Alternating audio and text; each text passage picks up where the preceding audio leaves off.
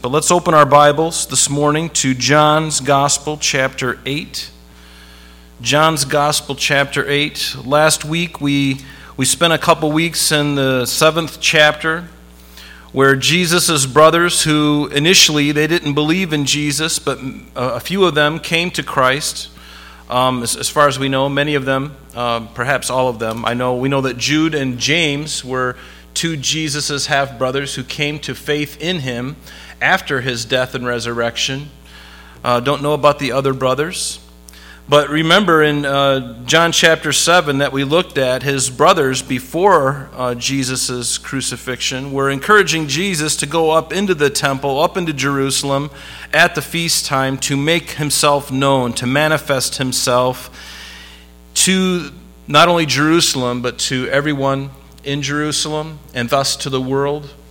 But you remember the common refrain that we see in the Gospel of John. It says that his hour had not yet come, or his time was not yet. And there was a time that Jesus would go to Jerusalem, and the sole purpose of going was to die on that cross. Remember, Jesus was not a martyr. Any religious man who dies for the cause of his religion, we call them a martyr. But Jesus said, I willingly lay down my life for my sheep. And I don't know this morning, did you know that you're a sheep?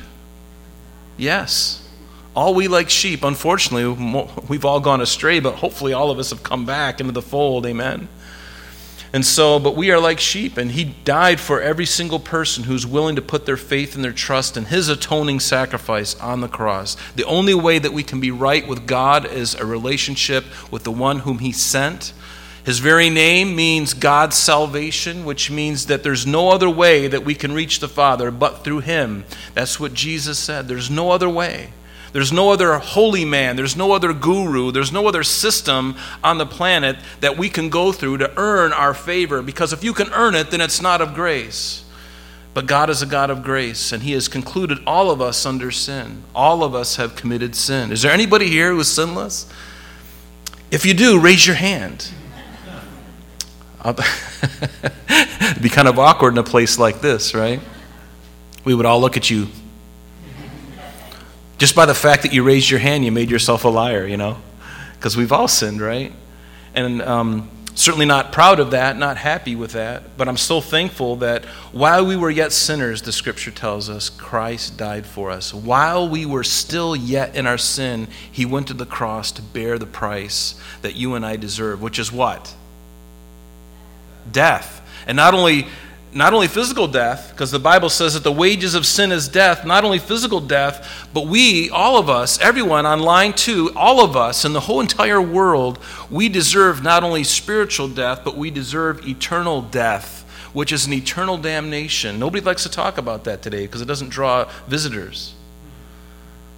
But I'd rather tell the truth and have 3 people in the pews than to lie to you and tell you that you're good. You're good. You've given enough to the church? Oh, then you're good. Everything's fine. No, it's not fine. There's a big problem. And you and I both know what that is. It's sin. And we see it in the world. We see it messing up everything. We see it in our own lives. Even as Christians, it doesn't make us sinless, but we have an advocate that when we do sin, that we can be forgiven by just trusting the blood of Jesus Christ over us. Isn't that the promise that Jesus made? He says, if you confess your sins, and I will be faithful to not only to forgive you, but to cleanse you from all unrighteousness. Have you done that today? Have you taken him up on that promise? I take him up on that promise all the time. And I think the closer we get to the Lord, the more we realize, Lord, I'm just not all that I thought I was. I thought I was this great thing. I thought I was better than everybody else. You know what? Hopefully all that thought can just leave every one of us. There's not one of us better than the other. But hopefully we've all given our heart to Jesus Christ, the only one who can save us from our sin. There's no other man. Buddha can't do it. Allah can't do it. No Eastern mysticism can do it. There's no crystal that you can rub long enough and fast enough and pray over long enough. There's nothing but Jesus Christ. Amen? So Jesus went up to the Feast of Tabernacles. We saw that in John chapter 7. And there was a lot of confusion about who Jesus was. There were some people who knew a little bit, some people knew a little bit more, some people were completely clueless as to who this was that healed this paralytic man. We saw that in John chapter 5. Only God can truly heal. That's something that the devil cannot do. And the devil is he's not omniscient, he's not omnipotent, he's not omnipresent. The Bible says that he is a created being, and God alone is the one who has the power, and he gives that power to whom he wills. So he is a created being. But Jesus goes up to this Feast of Tabernacles, which was really just a commemoration, a moment commemorating God's faithfulness to the Jews as they came out of Egypt, when they spent 430 years in Egypt, and God led them through the Sinai Peninsula, up around, and then finally coming into the Promised Land from the east and going west, crossing the Jordan into the Promised Land. It took them 40 years. It should have only taken them a couple weeks. But it took them 40 years because of their rebellion, and God had to prove them in the desert. And while they were in the desert, God didn't just leave them there. He provided for them food and water and shelter, and that's what the Feast of Tabernacles was all about. It was a commemoration of feeding a couple million people in the desert. Think of that. Think of the logistics of feeding around 2 million people in the desert. And yet God did that.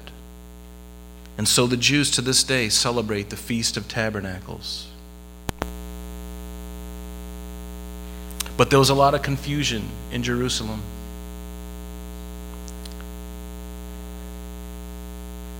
Oh boy. And so there was a lot of confusion. Some people thought he was the prophet spoken of in Deuteronomy 18. Some people thought he was Elijah. Some people thought many different things. But who is Jesus? That is the question. Is he the Son of God? Is he the sin bearer? Is he the Messiah that the Scriptures for hundreds of years had spoken of? Yes, he is.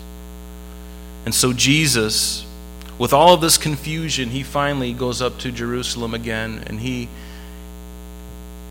starts to turn heads. And we pick up right now in chapter 7. And notice what it says. It says, after these things, Jesus walked in Galilee, for he did not want... wrong chapter. You know what? It's on the same side of the page, too. I totally got tripped up. You know, have you seen those pastors' bloopers? You know, maybe that'll be on one of them. Open up to chapter 8, and I'm reading from Genesis, you know. So after this, it says, but Jesus went to the Mount of Olives, and now early in the morning he came into the temple, and all the people came to him. And he sat down and he taught them. And then the scribes and the Pharisees brought to him a woman caught in adultery. And when they had set her in the midst, they said to him, Teacher, this woman was caught in adultery in the very act. Now Moses in the law commanded us that such should be stoned, but what do you say? This they said, testing him, that they might have something of which to accuse him. But Jesus stooped down and wrote on the ground with his finger as though he did not hear. So when they continued asking him, he raised himself up and said to them, He who is without sin among you, let him throw a stone at her first. And again he stooped down and wrote on the ground. And then those who heard it, notice, being convicted by their conscience, went out one by one, beginning with the oldest even to the last, and Jesus was left alone, and the woman standing in the midst. And when Jesus had raised himself up and saw no one but the woman, he said to her, Woman, where are those accusers of yours? Has no one condemned you? And she said, No one, Lord.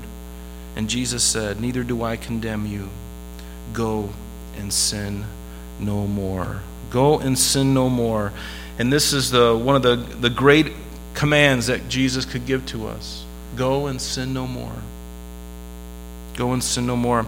Now, when we look at the very last verse of chapter 7, notice it says, And everyone went to his own house. There are many textual scholars and those who know about these things and study the original manuscripts. Many of them, many of your Bibles, in fact, if you have an NIV or any other Bible, you'll notice that sometimes in the margin of your Bible there'll be something mentioning that this verse 53 of chapter 7 down through verse 11 of chapter 8, those 12 verses, are not in the original.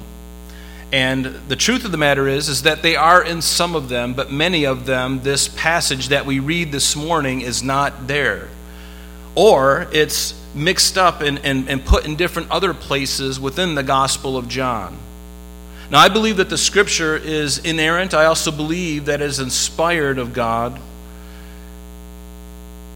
And so we need not worry about these things. In fact, some manuscripts even have a space that is there for this passage, and for whatever reason wasn't written in. But it's very peculiar, and yet some manuscripts have it, some don't. But it doesn't really matter, because we know that this is something that happened in Jesus' life. In fact, if you remember at the very end of this book, John says this. He said, "This is the disciple which testifies of these things and wrote these things, and we know that his testimony is true. And there are also many other things which Jesus did, the which, if they could be written every one, I suppose that even the world itself could not contain the books that could be written." So this is an inspired passage, and we're going to read it anyway. And it puts a finger on a very important topic in our culture today and in many marriages, and we know that that is adultery. Go back with me at verse 1. Notice that after Jesus is up on the Temple Mount, it says that everyone went to his own home in the last verse there, but in verse 1 of chapter 8, but Jesus, he went to the Mount of Olives. Jesus often went to the Mount of Olives. And there is a place called the Garden of Gethsemane where Jesus would often retire. You remember on the night that he was taken, he was in the Garden of Gethsemane with his disciples when Judas and a band of soldiers came to arrest Jesus unlawfully at night with no jury, no due process, and they rushed him into the judgment hall to have him sentenced to death. The same place Jesus would retire again. He would go to the Mount of Olives. And it says, now early in the morning, now this is the very morning after the Feast of Tabernacles, the very next morning. Now the Feast of Tabernacles was one of 3 feasts that the Jews all around the world would come into Jerusalem at this time. So Jerusalem is still very filled with people. Innumerable, probably 2 or 3 million people at the temple at this time and around the area. And Jesus goes up early in the morning. He comes to the temple. All the people come to him. And he sat down and he taught them. And Jesus was very much aware that there were many who wouldn't believe in him. But he continued to preach and he continued to teach. The work of God is like that, isn't it? God calls us to be a fisherman. He's the one who throws the net, and he catches men. In fact, didn't he say that to his disciples when he first called them? He said to them, "Follow me, and I will make you fishers of men." Because when a man goes fishing, he has no idea what he's going to catch. You throw that bait over the side, you don't know whether you're going to pull up a sunfish that's of no good to eat, but a lot of fight in it. Are you going to catch a trout? Are you going to catch a bass? Are you going to hook a great white shark? You have no idea what you're going to get. But Jesus cast the net. He cast the net. And you're here today because you were caught in his wonderful net. The truth of the gospel was cast out. And some replied, some responded, some said, "No, thank you. I'm good enough. I can do my own thing and somehow earn my favor with God." If you're thinking that way, you're self-deceived. But the net is thrown out, and aren't you glad you've been caught? I am so glad that I've been caught. I was that guy who had the net all wrapped around my hands, and I had seaweed around my head. And the Lord cleaned me up, and he pulled me out of the net, and he said, "I got you. You're mine now. No longer are you a slave to this world. No longer are you a slave to the enemy of your soul, Satan." See, you are either in Christ or you are not. You are either one of his or you belong to the evil one.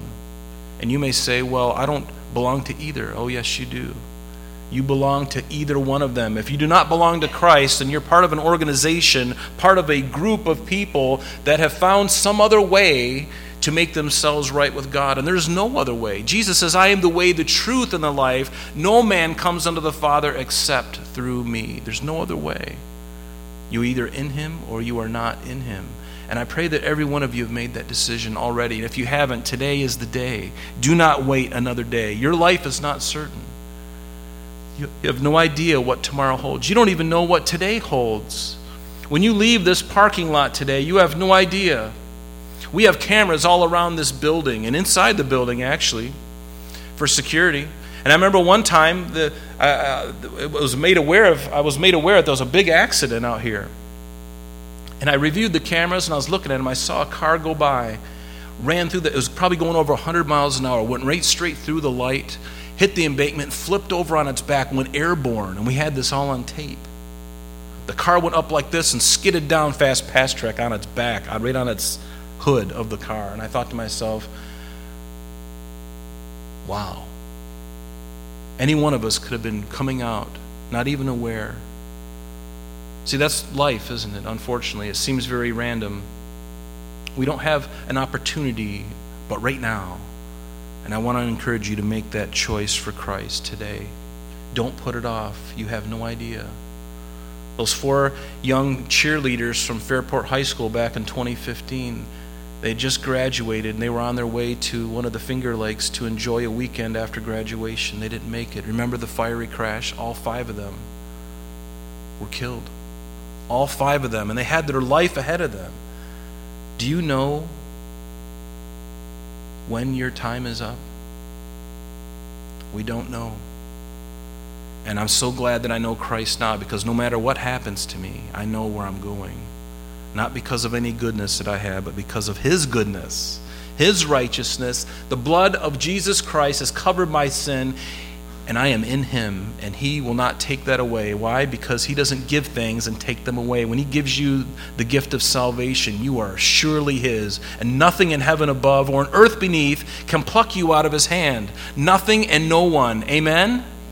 You have to believe that, and you have to understand that, because if you don't, your life is going to be like a roller coaster, feeling one day, yeah, I feel saved. The next day, oh, I don't feel saved because I messed up. Hey, listen, we all mess up. David messed up. David committed things that none of us in this room have done. And guess where David is? He's in glory with Jesus. He didn't continue those things. He repented, didn't he? But notice these scribes in verse 3, they come and Jesus is having this Bible study. Think of this. It'd be like us having a study, except a few more thousand people around. And then while Jesus is speaking to them on the Temple Mount, the religious leaders, the legalists, the group of fancy pants comes up to Jesus, dragging this woman. I'm sure it was a sight. Dragging her. She's thinking to herself, I am surely done. This is my last day on this earth. Not only have these religious leaders caught me, but now I'm going before Jesus. They brought the woman, they caught her in adultery, and when they had set her in the midst, and they said to him, Teacher, this woman was caught in adultery in the very act. And if she was caught in the act, I want you to read the Bible like this. Where is the man? If she was caught in the very act, where is the man? The Pharisees knew this woman. They probably knew her a little too well. They knew exactly where she was going to be. I almost wonder if they orchestrated this whole thing. Who was this man? Why didn't he come too? Did he get away? Or maybe he was one of the friends of the Pharisees. Maybe he was a Pharisee. Caught in the act. Where was he? My mom says it always takes 2 to tango. Right? Why is only she being brought? Why does the woman always get the brunt of the stick? Why not the man? But the culture back in this time in Israel, we know, had a greater estimation and respect for men than for women. But the law of God is clear in this matter, because God is not a respecter of persons. Meaning he's not partial to any one or any group of people. What he says is true, and that applies to everybody, regardless of whether you're a Jew or a Gentile or whatever.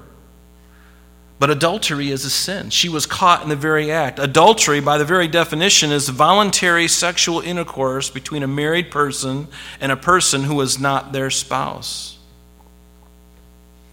And within the sin of adultery is also the sin of fornication, because fornication is what? Illicit sexual relations with someone you are not married to. And if either or both of the two parties is married, it is called adultery. And if neither are married, it's just simply called fornication. Doesn't the Bible tell us in Exodus? You shall not commit adultery. This is one of the 10 commandments. You shall not commit adultery.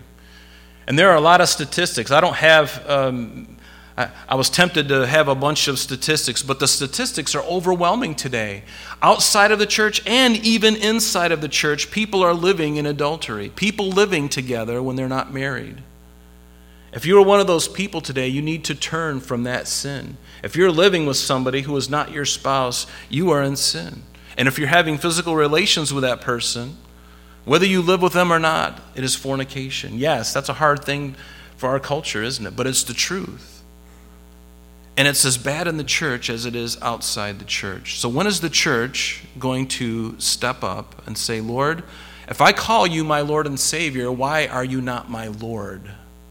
I want to call you my Savior, but I don't want you to be Lord of my life. Listen, if he's not Lord of your life, you're not going to have a lot of assurance that he's your Savior either. He may be. That's for him and you to know. But are you living in adultery this morning? Are you living and sleeping with someone that is not your spouse? You shall not commit adultery. And pornography, and this is an uncomfortable thing, I know everyone in the room is squirming, especially the men. Pornography is adultery. It is fornication.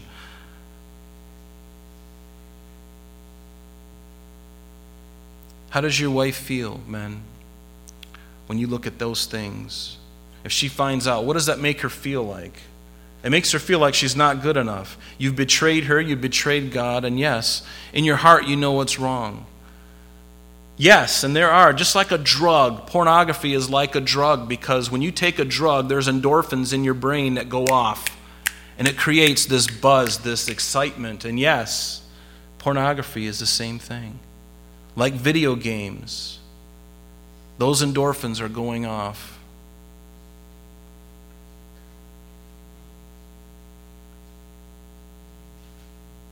What are you going to do with that? Are you going to continue in it, knowing that God is not pleased with it? Or are you going to turn from it, guys? Don't even look at it anymore. Make today the last day. For those of you who are online, this is going to go out over the radio too. So whoever's listening to this, put it away forever. Don't ever go back there again.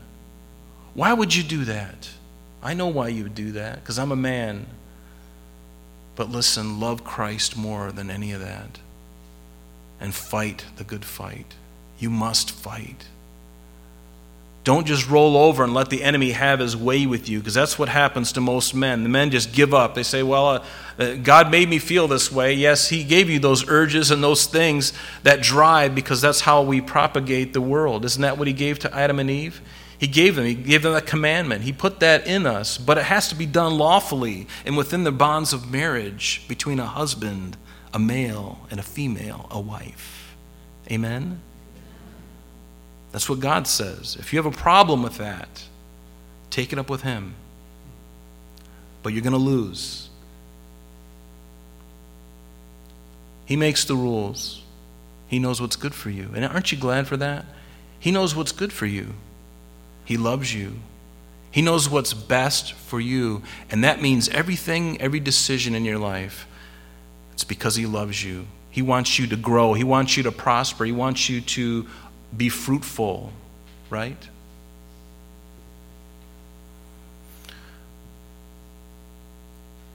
In Matthew's Gospel, chapter 5, Jesus, speaking of adultery in the heart, being not only being wrong, but also adultery in the flesh. Notice what Jesus said. Most people think, well, if I didn't commit adultery like this woman did, then I'm good. Well, you got a problem. He says, Jesus said, you've heard that it was said those of old, you shall not commit adultery. But I say to you that whoever looks at a woman to lust for her has already committed adultery with her in his heart. If your right eye causes you to sin, pluck it out and cast it from you. It is more profitable for you that one of your members perish than for your whole body to be cast into hell. Yes. It's that severe. I mean, God doesn't literally mean for you to pluck out your eye, but it ought to be that serious to us. It ought to be that grave to us. And if your right hand causes you to sin, cut it off and cast it from you, for it is more profitable that one of your members perish than for your whole body to be cast into hell. Furthermore, it has been said, whoever divorces his wife, let him give her a certificate of divorce. But I say to you that whosoever divorces his wife for any reason except for sexual immorality causes her to commit adultery.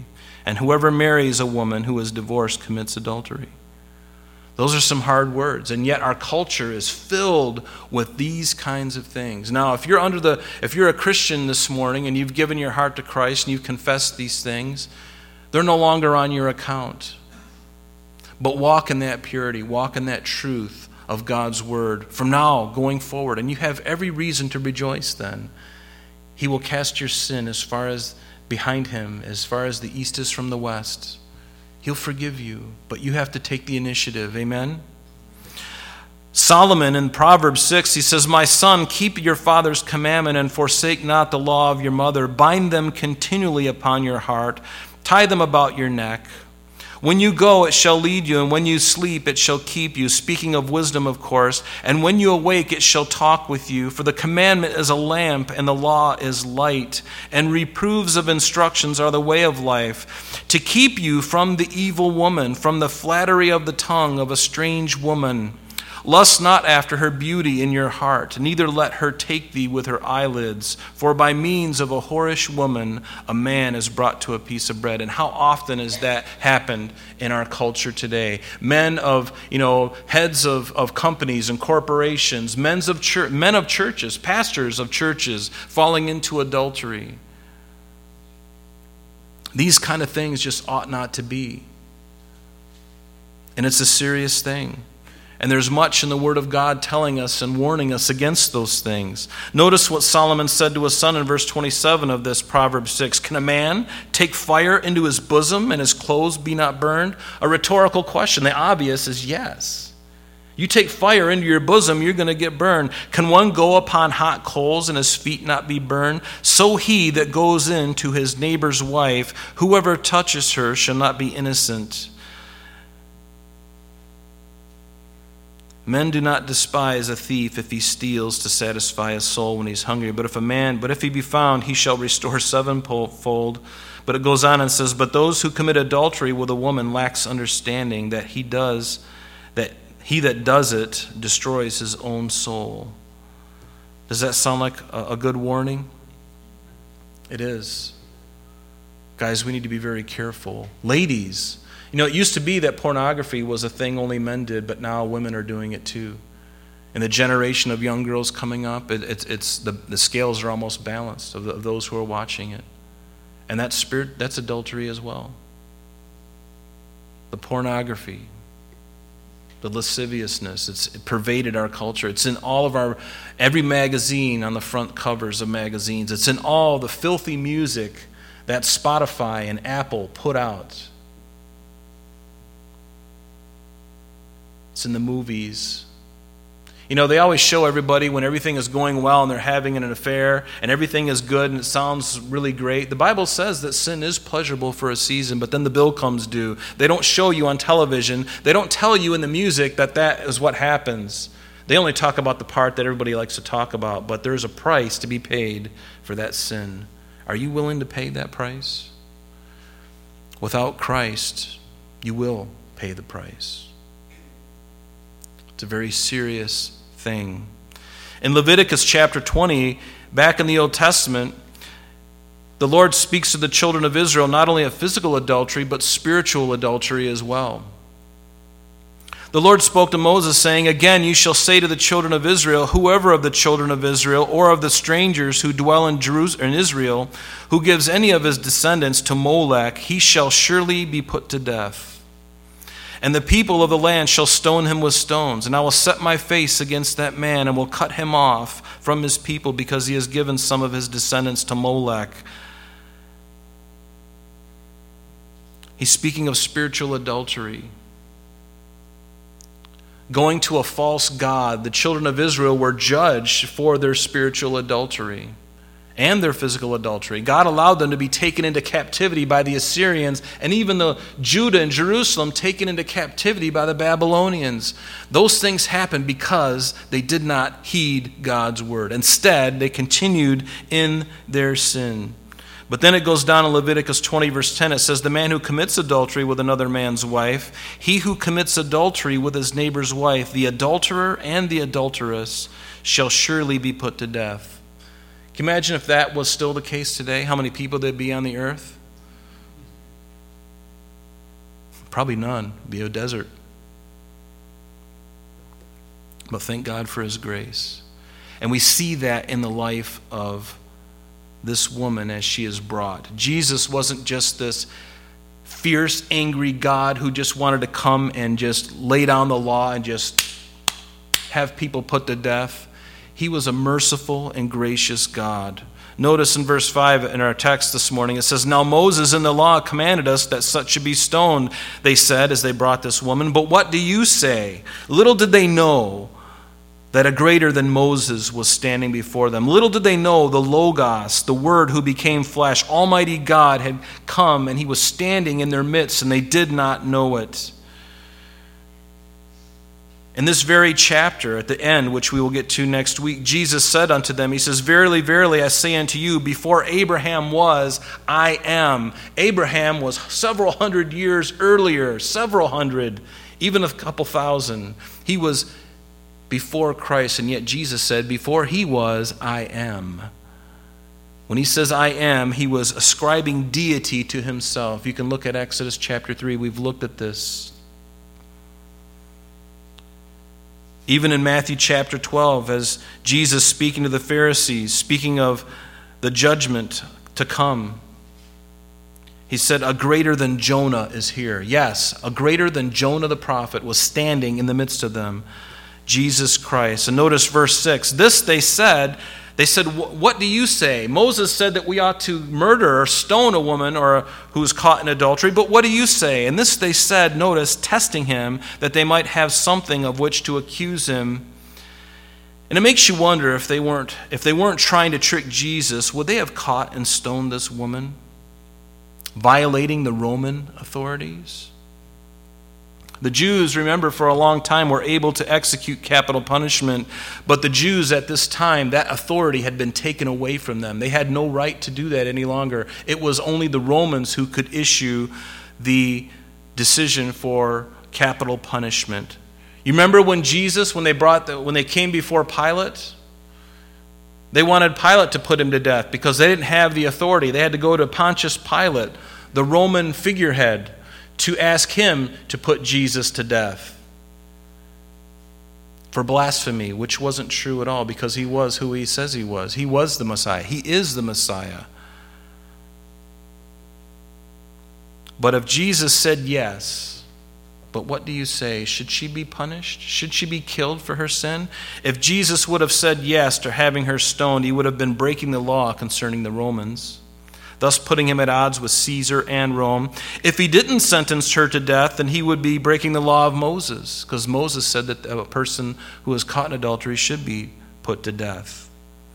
They thought that they had Jesus cornered, didn't they? Little did they realize that he had them cornered. And I love this about the Lord. Again, how can you go up against Almighty God? How can you do it? He had them. They didn't have him. And is it good to test the Lord? In Isaiah chapter 7, remember Ahaz, the king of Judah, the Lord spoke to King Ahaz and says, Ask a sign for yourself from the Lord your God. Ask it in the depth or in the height above, but Ahaz said, I will not ask, nor will I test the Lord. And you remember, it's in that same chapter that God gave him the sign, behold, the virgin shall conceive and bear a son, and you shall call his name Emmanuel. God with us, Almighty God, everlasting Father, as it would say later on in Isaiah. But even an ungodly king like Ahaz knew not to test the Lord. This word test means to prove or to tempt, to try or to prove. You remember the devil did the same thing. In Matthew chapter 5, what does it say? The devil took Jesus up into the holy city. This is after his baptism. The devil took him up into the holy city, set him on a pinnacle, and said, if you are, or since you are the Son of God, throw yourself down, for it is written, he shall give his angels charge over you, and in their hands they shall bear you up, lest you dash your foot against a stone. And notice what Jesus said to the devil. It is written again, you shall not tempt the Lord your God. You shall not test him. You shall not try to prove him. See, God proves us, not the other way around. And yet there are men and women in universities and seminaries all over this country, all over this world, that have put God on trial. But God has us on trial. We have no right to put God on trial. His word is absolute. Do you believe that? He's to prove us. He's to test us. James says, my brethren, count it all joy when you fall into various trials, knowing that the testing, the proving of your faith, what does it do? It produces patience. These men were on very shaky ground testing the Lord. Who are they and who are we to say to the Lord, what are you doing? What are you doing? In Isaiah 45, it says, woe to him who strives with his maker. Let the potsherd strive with the potsherds of the earth. Shall the clay say to him who forms it, what are you making? Or what are you doing? No, we don't. And that's who we are. We are like clay pots that God has formed. And he loves you. He loves you. Notice at the second part of verse 6, but Jesus, notice, stooped down and wrote on the ground with his finger as though he did not hear. And this verse has been one of these verses that have stumped many people for a long time. In Jeremiah chapter 17, verse 3, it says, O Lord, O Jehovah, the hope of Israel, all who forsake you shall be ashamed, and those who depart from me, God says, shall be written in the earth, because they have forsaken the Lord. Notice the fountain of living waters. I find this interesting because they had just been celebrating the Feast of Tabernacles, right? Celebrating God's favor for providing food and shelter. And you remember that one of the rituals that they would do during the Feast of Tabernacles is the priest would take a golden pitcher and he would travel from the Temple Mount down to the Gihon spring, grab a pitcher of water and bring it back up to the Temple Mount, pouring it on the Temple Mount in memorial for how God had provided water for them in the desert for those 40 years. And I love what it says, because they have forsaken the Lord, the fountain of living waters. Could it be that Jesus was writing their names in the earth because they had forsaken him? The fountain of living waters, as he stooped down, as they were questioning him, testing him. Could he have been writing their names on the ground? What was he writing? Was he writing the commandments? Was he writing their name and then maybe also showing and writing the sins that they were committing? And yet here they were in their religious zeal, thinking that they could somehow force Jesus and catch him so that they would have something to accuse him of. Perhaps nobody knows what he wrote on the ground. It doesn't really matter, honestly. Don't even know if they saw what he was writing on the ground.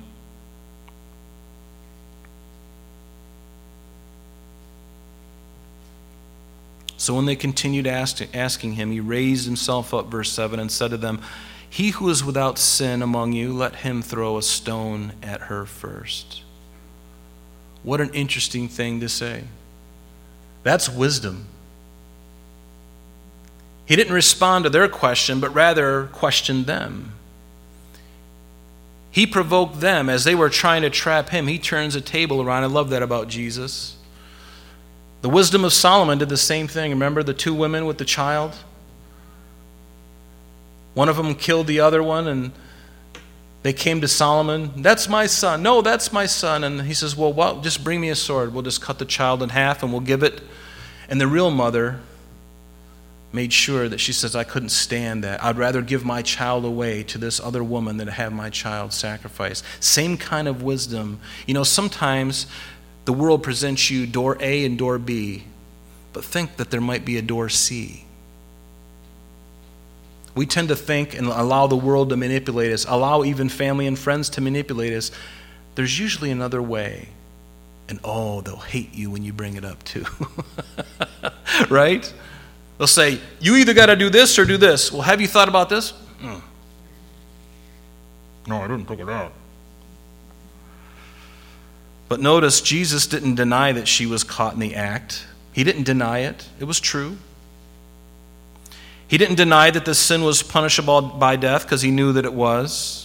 But Jesus, in his mercy, he pardoned her. Notice the oldest, the men who had been around the longest, who had sinned enough in their life to know, you know what, there's no way I can stand here with this rock when I know in my heart. And he waited for them. And people are watching. Remember, there are a couple thousand people around Jesus and everything is quiet. And these legalists bring this woman to him and everyone is going, what is he going to do? Everybody's captivated. Think of the picture. Picture it in your head. And the oldest of those religious leaders decide to drop the stone because they realize, you know what? There are people in this crowd that I knew that I've sinned against. There are things that I've done in private that I have done that nobody knows but God. And the conviction that came over them was tremendous. Believe me, when the Word of God comes to your heart, it will bring conviction. It will bring great conviction. And I praise God for that. We need that. That's why it's important. Proverbs tells us to keep our heart with all diligence, for out of it come forth the issues of life. And it's so true, isn't it? We need to keep our heart. Are you keeping your heart, or are you giving it away? Are you giving it away, or are you keeping it? Keep your heart with all diligence. There are so many things vying for your attention, your affection, your devotion. Whatever that thing is, you'd better be really careful. Be careful, brothers and sisters. The Bible says that the devil is like a roaring lion going throughout the earth, seeking whom he may devour. He wants to take you out. He can't take your salvation away from you, but boy, he can still tempt you. And God will allow it at times. But what do you do when you have the temptation? Do you fall to your knees and beg God for help? That's what I do. I would encourage you to do the same, but don't give in. You resist the devil, and the Bible says he will flee from you, but he'll come back again. You can be sure of it. Because greater is he that is in you than he that is in the world, right? Amen? That's the truth. I'm so glad. Aren't you glad you're a child of God? There's a lot of bad news here, and this is really hitting some of us right between the eyes. But you know what? Let it happen. Let your heart get wounded, because if it's wounded, that means that there's growth. I fear the person who sits or listens to this later on, and then it has no effect on them, and yet their lives are in shambles. Let me tell you, that's the person I worry about, not the Christian who is dabbling or maybe on the verge of doing something or involved in something.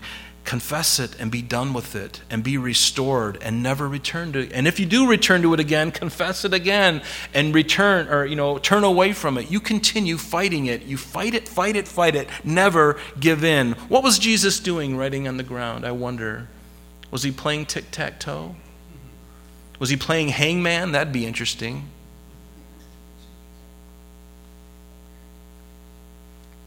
But notice, then those who heard what he said. Notice, not when they saw, but when they heard what he said. Notice that. It's an audible thing, not so much what they saw.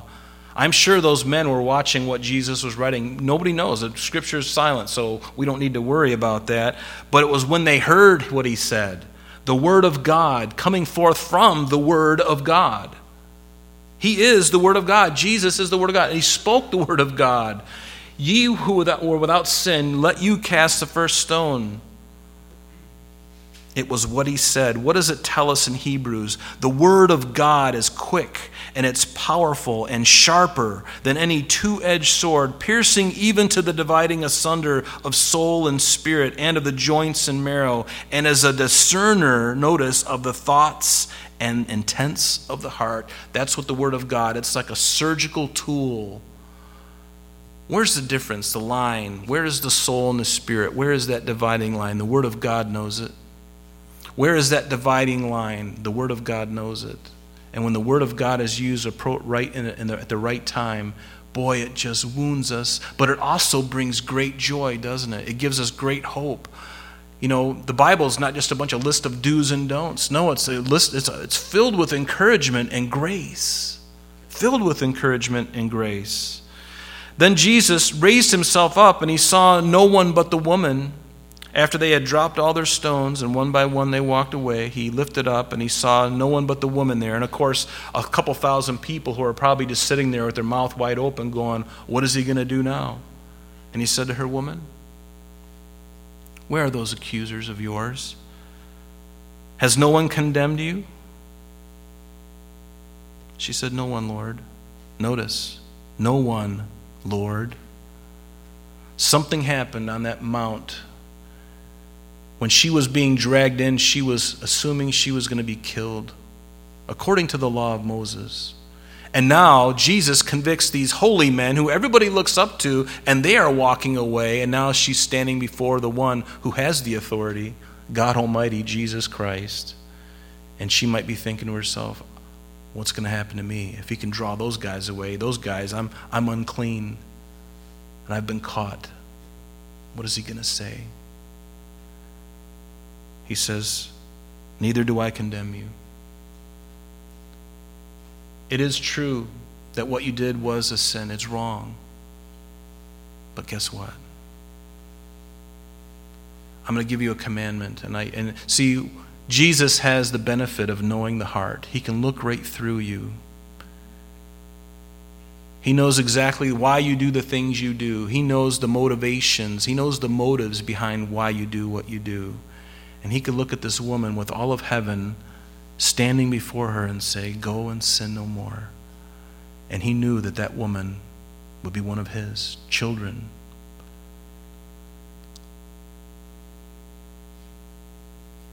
I love that about the Lord. When the Word of God spoke to my heart, it changed me in an instant. I've never been the same.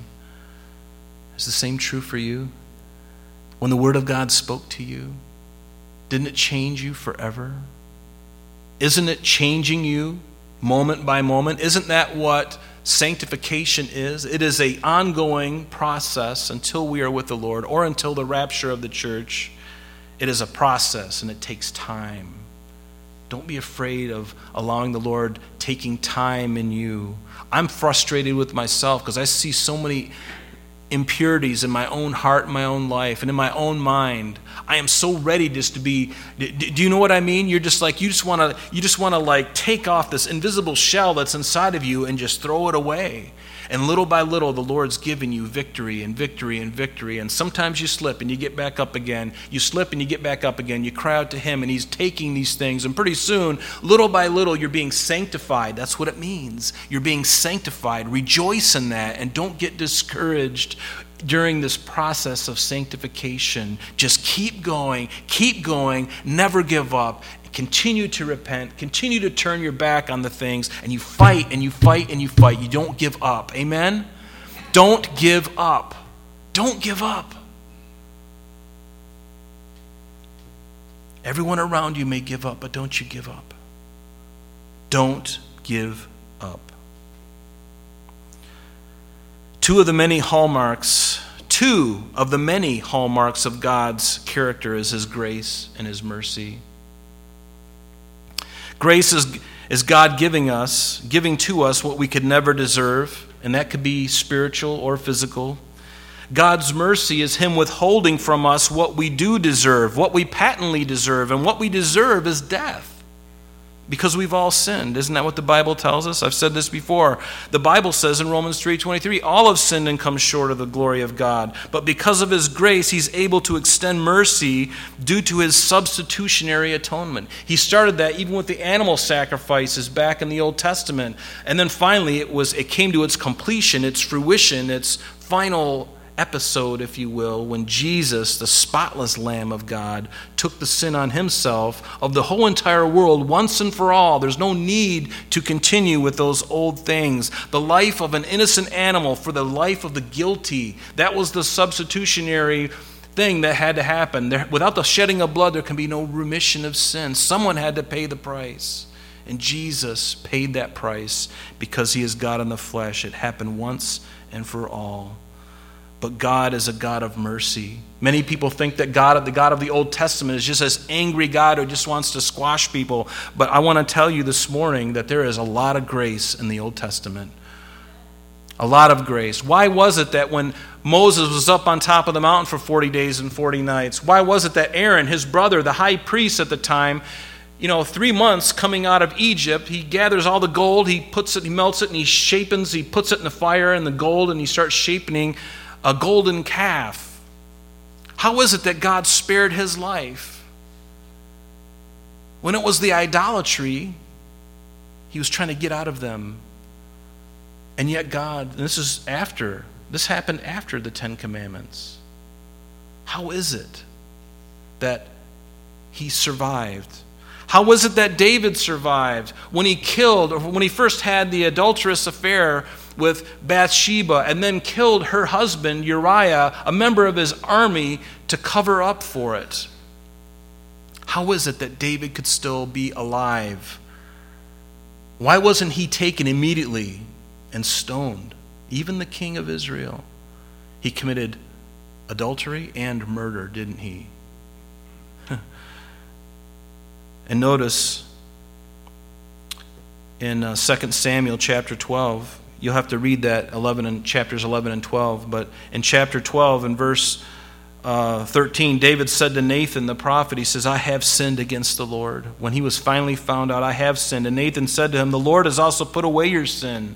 You shall not die. However, because this deed that you've given great occasion to the enemies of the Lord to blaspheme, and here's the cost, David. The child that's in Bathsheba right now, that child that is to be born shall surely die, and the sword shall never depart from your house. There is always a consequence for sin. Somebody else died for David's sin, and that was his firstborn son from Bathsheba. David had other sons, but from Bathsheba, somebody paid the price. God is a God of grace and mercy. In Exodus 34, we're not going to go through all of these for the sake of time, but the Lord, remember back in Exodus 34, the Lord descended in the cloud and stood with Moses there and proclaimed the name of the Lord, and the Lord passed before him and proclaimed, and here's the Lord speaking, the Lord God, merciful and gracious, long-suffering, meaning patient, abounding in goodness and truth, keeping mercy for thousands, forgiving iniquity and transgression and sin, by no means clearing the guilty, visiting the iniquity of the fathers upon the children and the children's children to the third and the fourth generation, and it'll tell us later, of those that hate me. For you, O Lord, are good and ready to forgive, plenteous in mercy unto all them that call upon you. That's who God is. There's a number of verses there in the Psalms. But see, God does not just want to punish you and ruin your fun. Most people think that. He just wants to ruin my fun. No, he wants your life to be more abundant. He wants your life to be free from those things. Because honestly, as a Christian, I've noticed that my life has been I've been more happy even. I know happiness can come and go, but there's a real joy, an underlying joy, regardless of my circumstances. Even when I'm going through a trial, I know that God loves me. And I know he's working things out for my good. But he's not just doing these things to ruin our fun, no. God just doesn't want to punish you. No, he wants you to live. He wants you to live. In Deuteronomy 30, verse 15, it says, "See, I have set before you today life and good, death and evil, and that I command you today to love the Lord your God, to walk in his ways, and to keep his commandments, his statutes, his judgments, that you may live and multiply."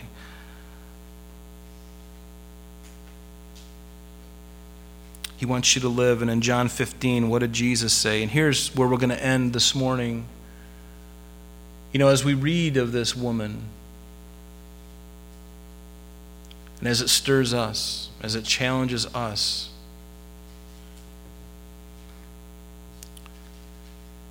God wants you to abide in him. He wants you to abide in him. That means a settledness. That means making a home.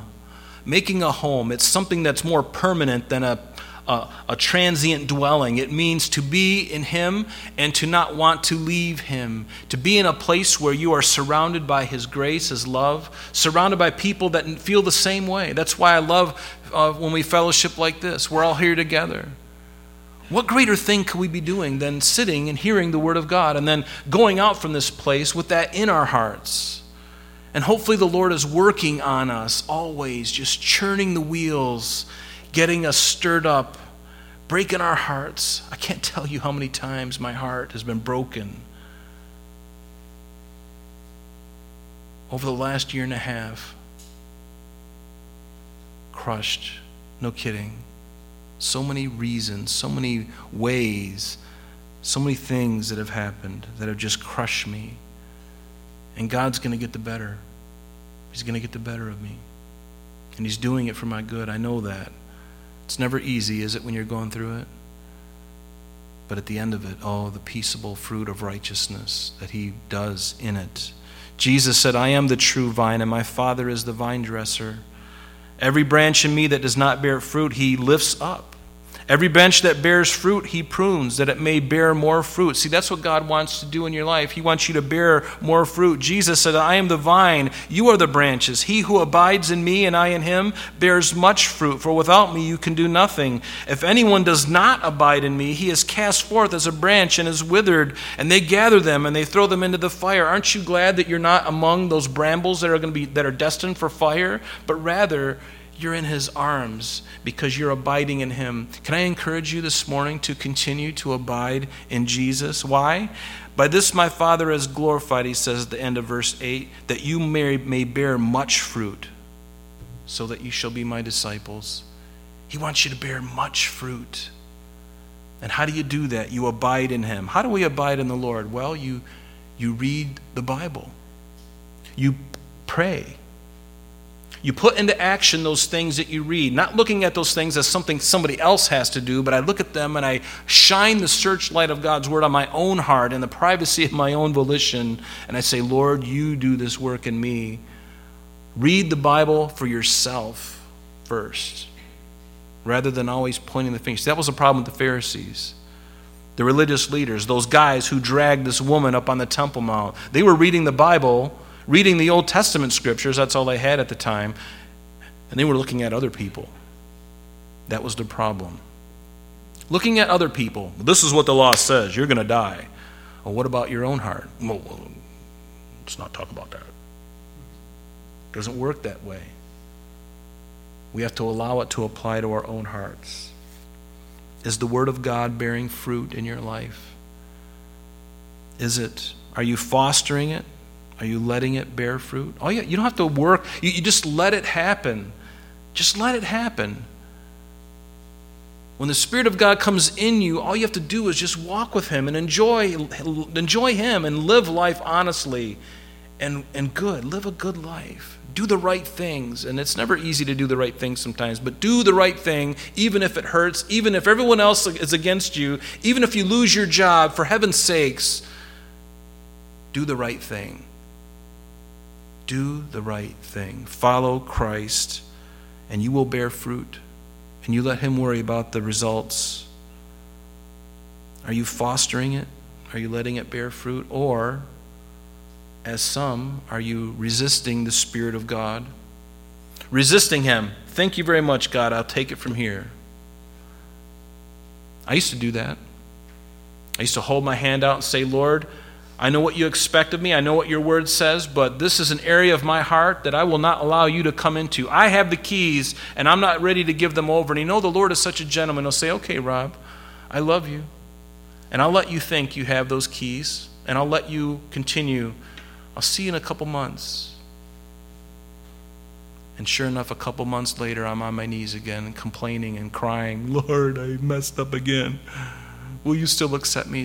He says, of course. I will accept you. Confess it.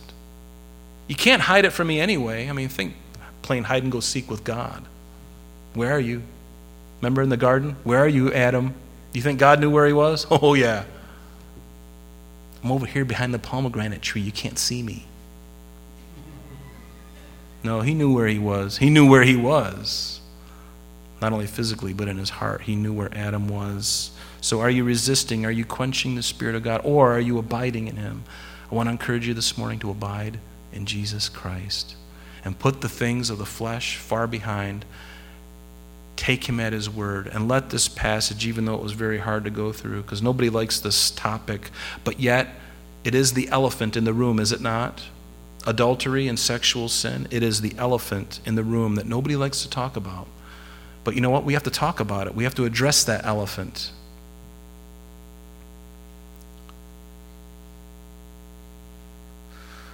Let's stand together.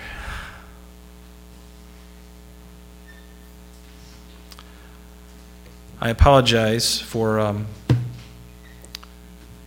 we had a vacation Bible study here, and we had a baptism picnic. We had the back door open for a number of hours, and I can say this now because I don't want to distract anybody, although some of you already know, but we have a few bees flying around. They're going to be evicted this week. We'll make sure of it, so don't fear, okay? And but just want to thank you for just being true to the word of the Lord, for desiring to hear what he has to say, because his ways are truth, and he loves all of you, and you need to know that. Regardless of what you've gone through, regardless of your past, know that Christ loves you more than you could possibly ever imagine. He loves you so much. But sometimes he has to tell us hard things. He's told me hard things, and it's broken my heart. But you know what? I love him for that. Didn't Job say that? Though he slay me, yet I will trust him. Because I know in the slaying of me that it's only because he's got something better for me. God doesn't crucify or take something out of your life, but to replace it with something so much better. Will you allow him to do it? Will you abide in him? Let's do that together, shall we? Father, we thank you. Lord, I pray that for each one of us, Lord, you've planted us in your dear Son. Lord, you've planted us in Christ, and we are secure, and we are blessed, and we are happy, God. And Lord, with all of the craziness in the world around us, with all of the confusion and all of the discouragement, Father, there is such a great deal of it around us. God, help us to abide in you today and to really focus in on you, Jesus. Please help us. Lord, how we look forward to your soon return. We can't wait to see you. And Lord, if we feel that way, we can only imagine how much you are excited when you see the expressions on our face, when we see you for the very first time. Lord, I can't imagine what my expression will be, if my face will even be able to be shown, because it will more than likely be in the ground as my face has hit the ground, and humble adoration of this one who is perfect in all of his ways, who paid the price. So Lord, thank you. Bless my brothers and sisters, Lord. Encourage them bigly.